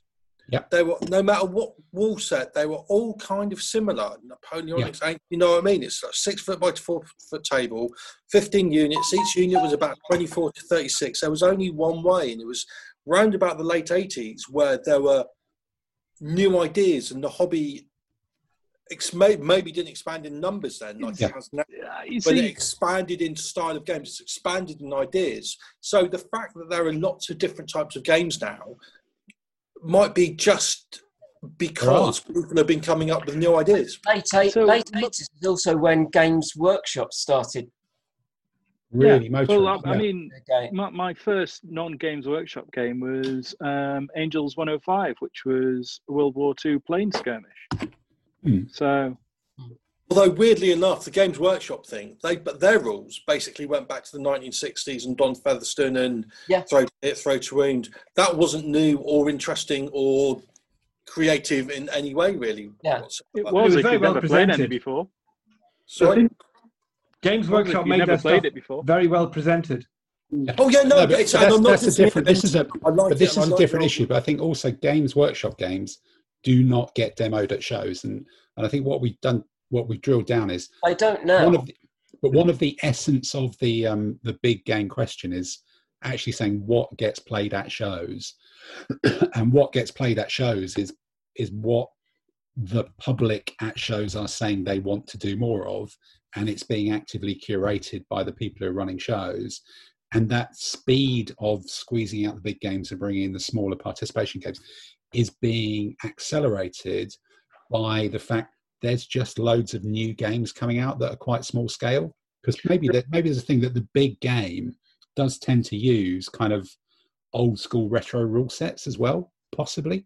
Do you think there's a bit of a scale creep coming on because you've got a lot of people moved across from the whole Games Workshop thing and are used to 28mm, and that seems to fit more readily into the skirmish thing. And I've certainly seen from when I started playing Saga to some of the recent stuff, some beautiful figures, amazing figures. That the quality is amazing compared to the first stuff I saw coming through in so many different mediums. Substances that they're using to make it, but it's become almost an art form itself. Way beyond my painting capability. Let's be blunt. I think that's a really, really good question on the what's chicken and what's egg on the move to, or the growth of some of these smaller skirmish games, and are some of them coming along just because there's more 28mm figures, or are 28mm figures being created in response to people wanting to play skirmish games? Because 28mm is very much what all these skirmish style games are geared towards. Tamsin, your infamy people notwithstanding, but what do people think is kind of chicken and egg on that one? Is it games suiting what's out there, or is it the other way around? I've not contributed to this, but I've got another perspective maybe. I've always played Wargames Research Group. Let's cover competition ancients games as Wargames Research Group, whether it be FOG, whether it be ADLG, whatever. There's a trend through time of that, which leads into competition playing. Yeah. Which is a subculture all in itself, and that's completely. Yeah. 15mm. Yeah, because 15mm is transportable, it makes a pretty game. Then you've got a whole different strand of culture, which are people who maybe go and play in a scout hut in Oxfordshire, maybe once a week, and they take their kids there, and they will tend to have 25mm, and they'll do it more as a hobby where they all play together, and they might play the same game over and over again. And I think that those are the two cultures. So the demonstration games at shows and things like that are almost a different culture to what we are. Us in Central London Wargames Club is we're competition players on the whole. We sit there, we play games against each other. We do play the odd larger games and things like that. But it's the rarity that we do that. I mean, I know we do that, and there's people who know. Yeah, we play one-on-one scratch games, don't we? Yeah. But we just sit down and spend the less tournaments. We don't sit down for a year to sit down and build a colonial representation of Rorke's Drift. No, so there's strands of culture there. And as you say, Tim, with the shows, it's about having something pretty for people to look at. This is going to sound like a criticism. When I go to shows, I'll go and go, wow, that's very pretty, but there'll be a beautiful representation of Rorke's Drift with a couple of people sitting there looking after the table. Yeah. And nobody really playing a game. Yeah, you want to see stuff happen. I think there are different distinctive strands, and I think it's the game. Like 2 years ago, was it Salutes, where I think the Essex Gamers had that big one based on the Bernard Cornwell's The Fort. And they all get dressed up in costume. No, I don't think they did for that. The only ones I've seen really dressing it, two groups I've seen dressing up in costume. People doing I think it's Blood and Plunder, the Pirates game, and there's the Boondock Saints, I think it is, who do mostly sort of colonial. Yeah, I've seen them doing that. But no, maybe though, again, one of the things that we touched on before, Dave, you said like people who can hire a shed in Oxford or have got, Tamsin, your shed down the bottom of the garden scenario. Maybe years ago, that sort of thing was only possible to put those games on at shows. And now there are just more people with facilities of their own. It might be a consequence of the greying of the hobby, that there's just more retired people with big sheds who are happy doing that my kind of American style of it all happens in my basement stuff. Can I just graying of hobbies? I've heard that before as well. No, There's more people playing toy soldiers now, vastly more people playing toy soldiers now than there were 10, 20, 30 years ago. And that's not loads of other blokes our age playing.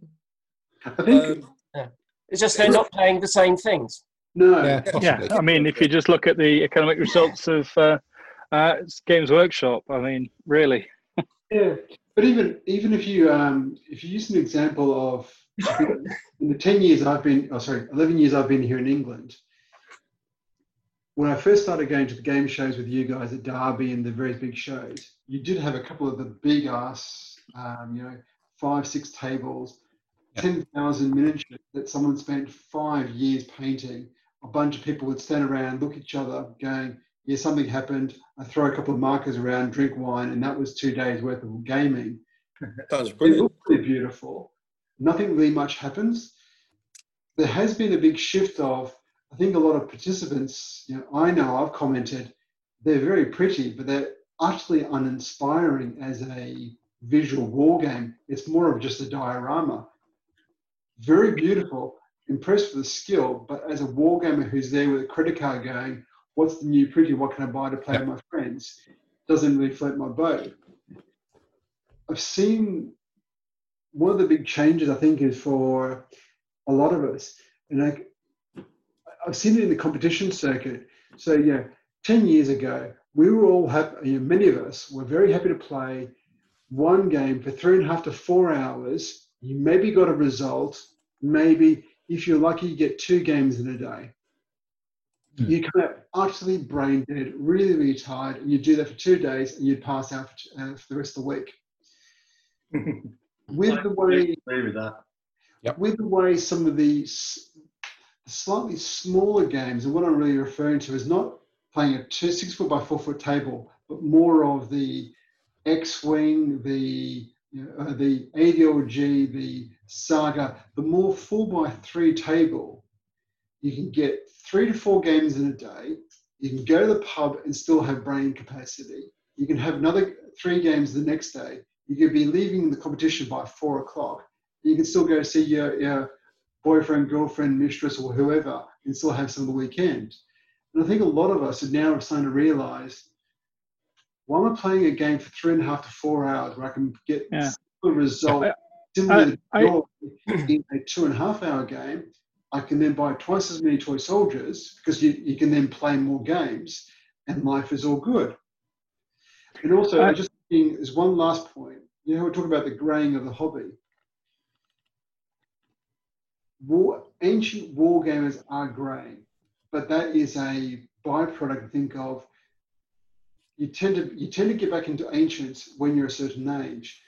When we went up to the British Board Games Expo up in Birmingham a few years ago, it was really, really re-enlightening and fascinating and really good to see. We all thought, us wargamers, us historical wargamers, are a big demographic of the wargaming community. We got pulled back into our box on. We're just not, are we? Over to the litigious corner of the.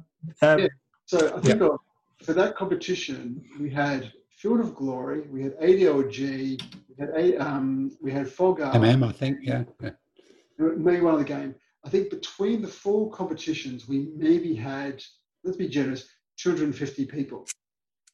Oh no, it's probably 120. It was half that.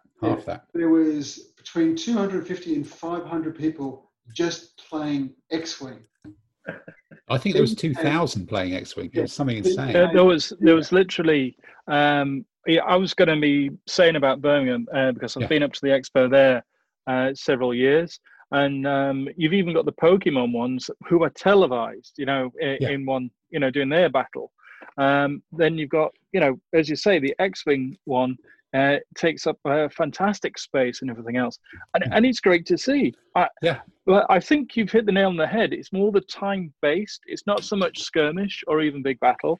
It's getting to a conclusion in that sort of magic window of a couple of hours, so you can play several games in a day we play ADLG because, as Dave was saying earlier, it fits into 15 mil, fits into a box, and we're a commuter club.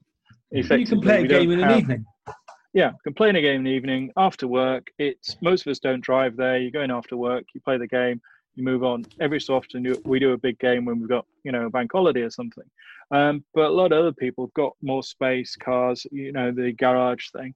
But the drive certainly seems to be that you can get a game to a conclusion. That sort of, like, as you say, that diorama thing seems to be a thing of the past. So I think it's more that if you can get a larger game still happening, and I think this is where Flames of War changed theirs a little bit to sort of speed up and get more to the point on some of their rules, because their rules started getting a bit more esoteric. They saw that as a pitch as well. So it's not so much skirmish versus big battles. It's more people want to actually get to a conclusion, get stuff done. Yeah. I wonder if social media's got something to play on this. In that, I think we're all pretty much in agreement that punters at a show want to participate quite often, and also there's a general trend about people want to play shorter games that resolve, and with more choice, that wish to play shorter games that resolve is being met. When 10, 15 years ago, I think that was your point, Adam, 20 years ago, there was only one way to play war games, and that was 6x4, 3.5 hours, bosh, that's it, in every period. So what's happened in games, at demo games and participation games at shows, is what's actually happened with wargaming, in that a need that the wargaming public have that they weren't able to articulate before, because there wasn't social media for everyone to go, oh bloody hell, that's actually a bit dull, I'd rather get this shit over with, or there's a lot of boring games at that that particular convention or something. That's actually got out there, and people have started listening to the audience, and they've started curating shows and the games at shows, and they've also started developing games because it's a bigger industry and people are better at commercializing this, and there's more opportunities through the internet as well. So actually, people are, not everybody. So maybe they're, it's not necessarily that the big game thing has necessarily died off, but the hobby is bigger, and that part of it hasn't grown, and it's been actively managed out of the place where it was seen before. So the perception of the decline of it is actually much greater than the real decline. It's just taking place in retired people's sheds, instead of taking place at shows, because people running shows have got more choice, and they're actually able to hear from their consumers, their visitors now, and then curate the experience. A lot of the war games that we play, the rule sets we play, we can scale them up and have scaled them up. True. ADLG, you scale up to 300 points. We've done a couple which we've scaled up much further. Simon's with the ADLR, I'm sure it can do it. King of the Battlefield, several of you have played that over a bank holiday. And even Saga, I know we've scaled that up to have, say, multiple war bands on the table at the same time. So it's almost like there's the flexibility, because you can share the stuff over email, you can set it up a lot more easily than you did previously, where you'd turn up and get a briefing on it and everything else. It's that much more flexible, and that's the adaptability. So it's actually it's easier to plan those sorts of big games, but it's easier to do them in the kind of privacy of your own home, and it's just become harder to persuade a show organizer to let them do it, because the punters doesn't want that. The punters' attitude has changed, and the punters have got a platform to put that voice across. So, okay. I've got another perspective as well. There's another perspective here that what we do is we create, so let's take this to a semantic level. We create a language which we all understand. Now, we have all invested time and effort to adopt what I would call a WRG, which is probably a very outmoded system of language, which is the WRG Ancients one, where you need to have read certain books, you need to do some research for yourself.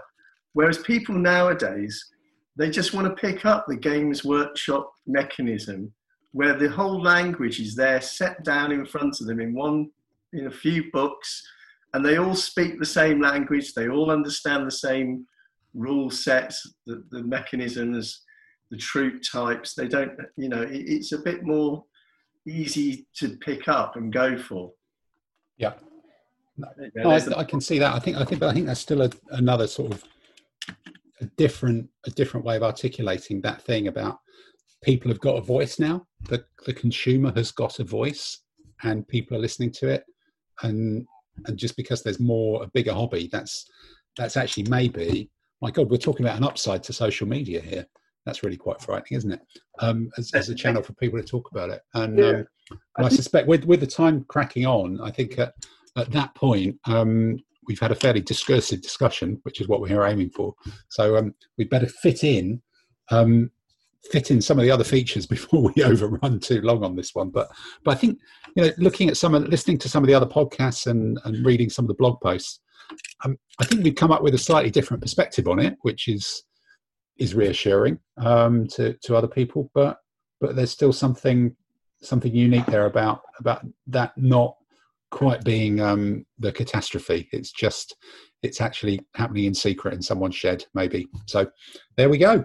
It's just an evolution, I'm sure in a few years' time we'll all get bored of skirmishes and all go, you know what, 2 meter wide tables, only way to go. I've got to get that 3.5 hour game in. Let's do it.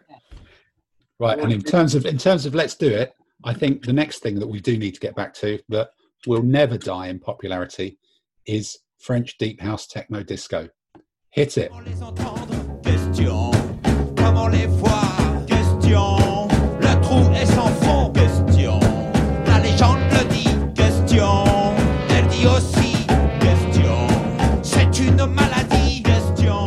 That's a palate cleanser, isn't it, really? A mental palate cleanser.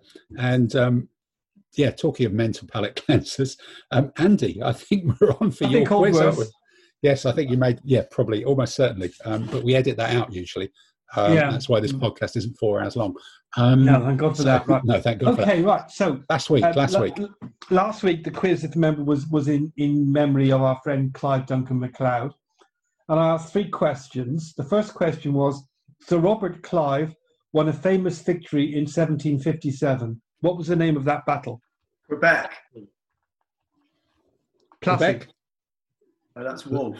Yeah. Classy.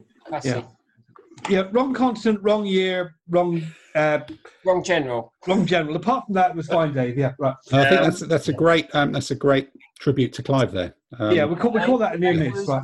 Yeah, you rolled a 1 on that one, Dave. I think you're lucky. 1 would have been the result, right? Yeah.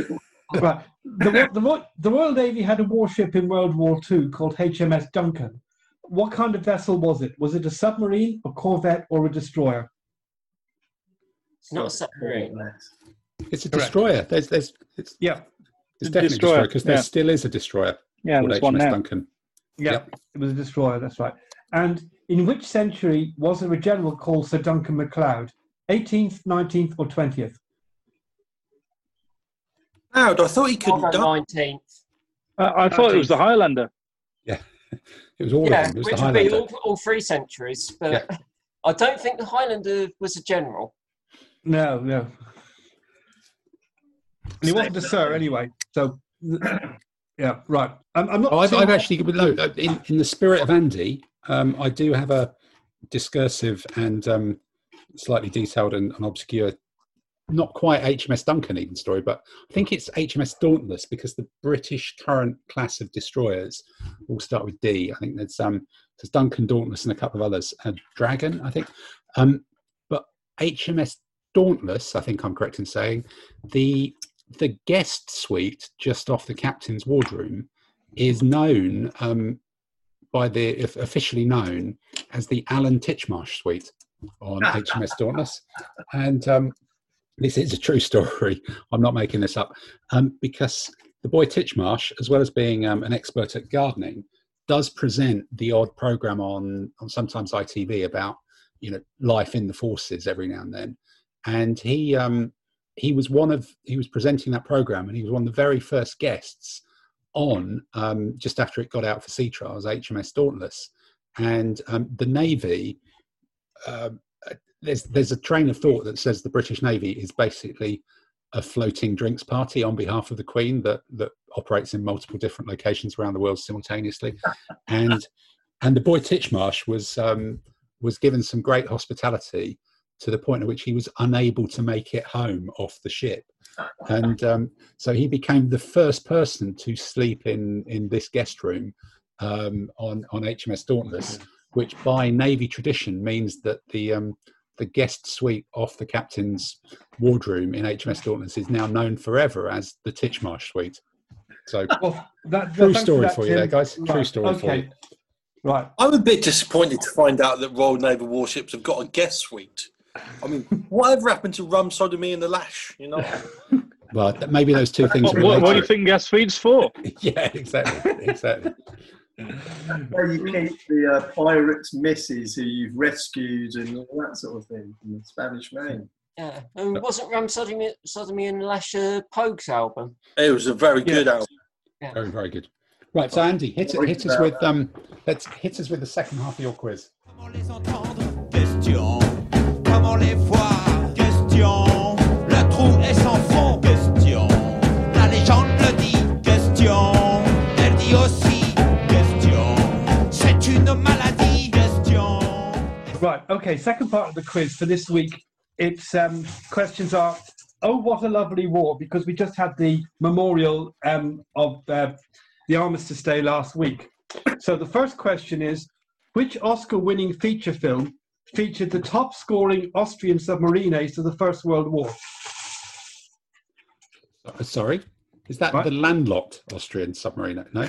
No. They actually had a coast and they had some And submarines. Tim, you do know the answer. It's one you will have heard of this movie, right? The second one was, which World War I fighter race has a major sporting venue in France named after him? I think I know that one. Right. And the third one is, which German commander in 1918 did not surrender until he found out about the end of the war from a captured newspaper? Hey, three proper Andy level obscure armistice related questions. I think that's and several of them were even set in France. So it's even tied in with the incoming music. Les entendre? Question. Comment les voir? Question. Le trou est sans fond? Question. La légende le dit? Question. Elle dit aussi? Question. C'est une maladie? Question. Oh, right. Well, disco is in the past. The armistice is in the past. Disco is in the past. And soon this podcast will be in the past. So let's quickly rattle round the screen and see what's on the painting table for this week. So, Mr. Saunders, you in your near Stygian darkness now. What's coming up for you this week? What Heraclian purchasing? heavy cavalry, 4 bases of, and the last regiment of the Württembergers, which everybody's probably bored to tears of. And then who knows what? Who knows what after that? It's a week of deciding what you're going to be doing next. It's going to be gaming this week. I'm going to carry on playing Simon at ADLGR. Right. And we're going to carry on with Napoleonics on Sunday. Mm-hmm. Ancients and Medievals have been put on hold because we're not going to be playing any competition. So I'm going to play some other periods of history. Okay. All right. Tamsin, what about you? Now your arms are back functioning properly. Is that going to finish off those 15mm Romans and Germans? Mm. Then I've got the copperstone figures that I mentioned. I think it was last week. Yeah. That'd be good. Assassin. Okay. So small scale and then big scale. Yep. No shopping. Just you've just got enough stuff in the pipeline. I've got enough stuff in the pipeline. Right. Okay. Peter, you said you're back to stuff by, what was it, Wednesday, Thursday this week? Yeah, more like next week. But I've got, probably next week. But I've just had delivery this morning of some more contrast paints. So I wouldn't mind, when I get a break from all the rapid stuff going on, trying out a few of those. So I've got like blacks and greens to try on a few things. And if I get a break, I'm going to be ordering a few more Napoleonics. But it's try and snatch a break to, relax back and do some painting. No, excellent. All right. Andy, what about you? I think you mentioned some of the stuff that you've got on the list. Now the camels are done and dusted. Yeah, I'm now doing those surplus Thracians. That'll keep me done for a little while. I've actually, while doing the podcast, finished off the Batai Empire markers. Okay, good. Look good. Yep. So that was a useful exercise this evening. So I've got, I think, 16 Thracians to paint. That'll keep me going all week. And then it's probably into the Italian micro ships. I think that the surplus Thracian tribe was one of their more vicious tribes, wasn't it? I think, were they one of the lowland tribes or the highland tribes, the old surpluses? But I don't know. They've got skirts, they've got cloaks, they've got pelter shields, pointy sticks. So there's not actually there's not even a really obscure sub-Andy level Church of England surplus joke. I'll stop that very, very quickly. No. Simon, get me out of this hole, please, of poor quality, trying to match Andy in the world of puns. What are you doing this week? So now that I've finished Renaissance for this week, until I get by some more, then maybe some shopping done, I'm actually going to be taking a break from Ancients and Renaissance for a while. Shock Whoa! I bought over the lockdown one an Osprey set of rules called Dragon Rampant. Yeah. It's a skirmish game of just sheer silliness of playing fantasy. You've got any fantasy army you want. And so there may have been some eBay involved. I think, is this your 10, 12 millimeter dwarfs? No, so that's for ADLG fantasy. Oh, that's for ADLG. Right. You can never have one scale. You need to have two scales going. So I've got the 10 mil fantasy for the game that Andy is currently fermenting up, but for the Dragon Rampant, it's more of a 25 mil. Use your old Games Workshop fantasy figures. So there was an eBay accident, and I bought a bunch of the Skaven range. It's basically great big rats with fangs. So we've got vehicles, rat wheels, rats with guns, rats with big claws, rats with hoods, rats with flags. So I'm going to have some fun just painting them up just for the sheer fun of it. And saying, I might actually have a couple of 28 mil rats with cloaks carrying American footballs under their arms if you want to add some of those into the army. I've not really got a use for them anymore. I'm not sure I ever did. I've got a load of 28 mil stuff because I did all the Reaper miniature Kickstarters. So I've got absolutely buckets load of the stuff. So I could try my contrast paints on that when I sort of come down to earth. That could be a thing. That could be good.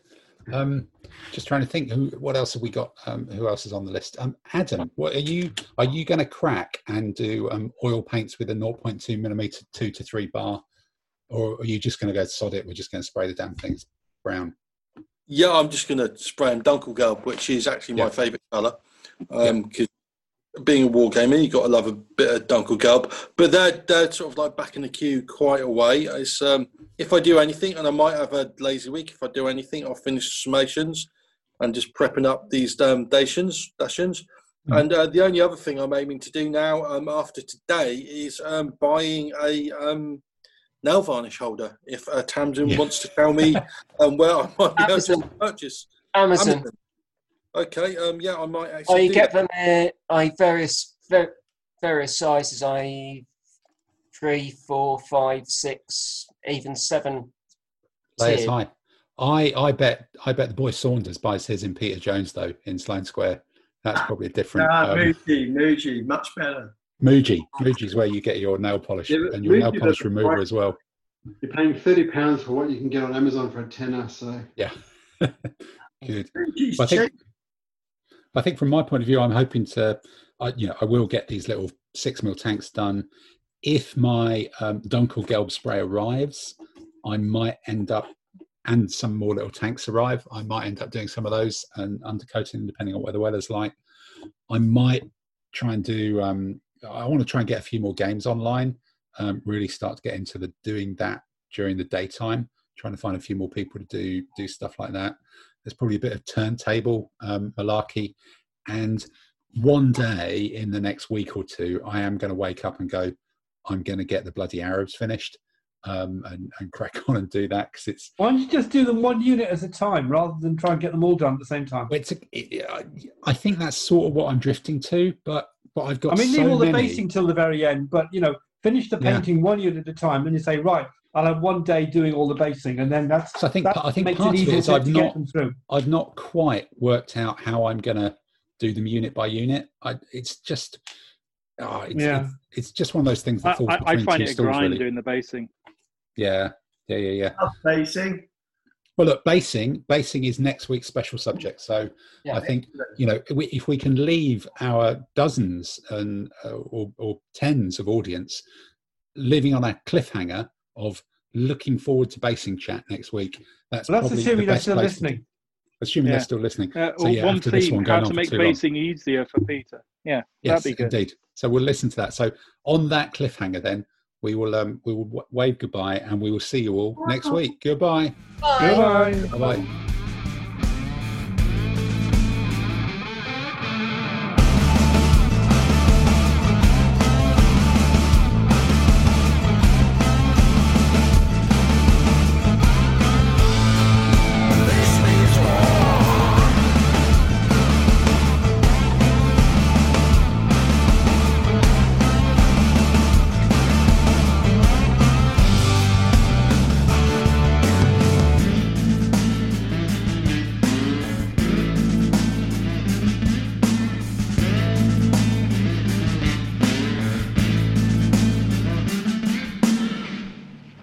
Tim, just before we move on from this segment, Yeah. I'll just say how much I enjoyed your use of the term "mug me off."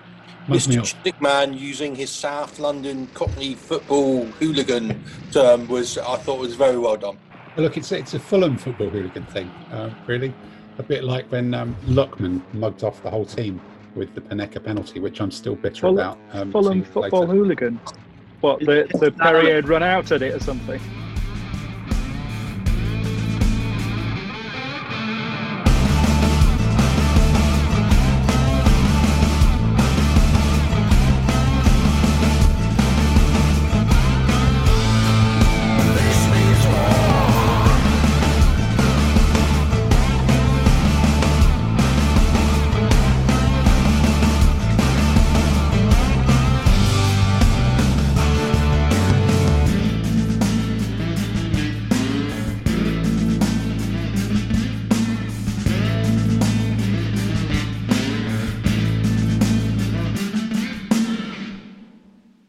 Yo ho ho and a bottle of Araldite.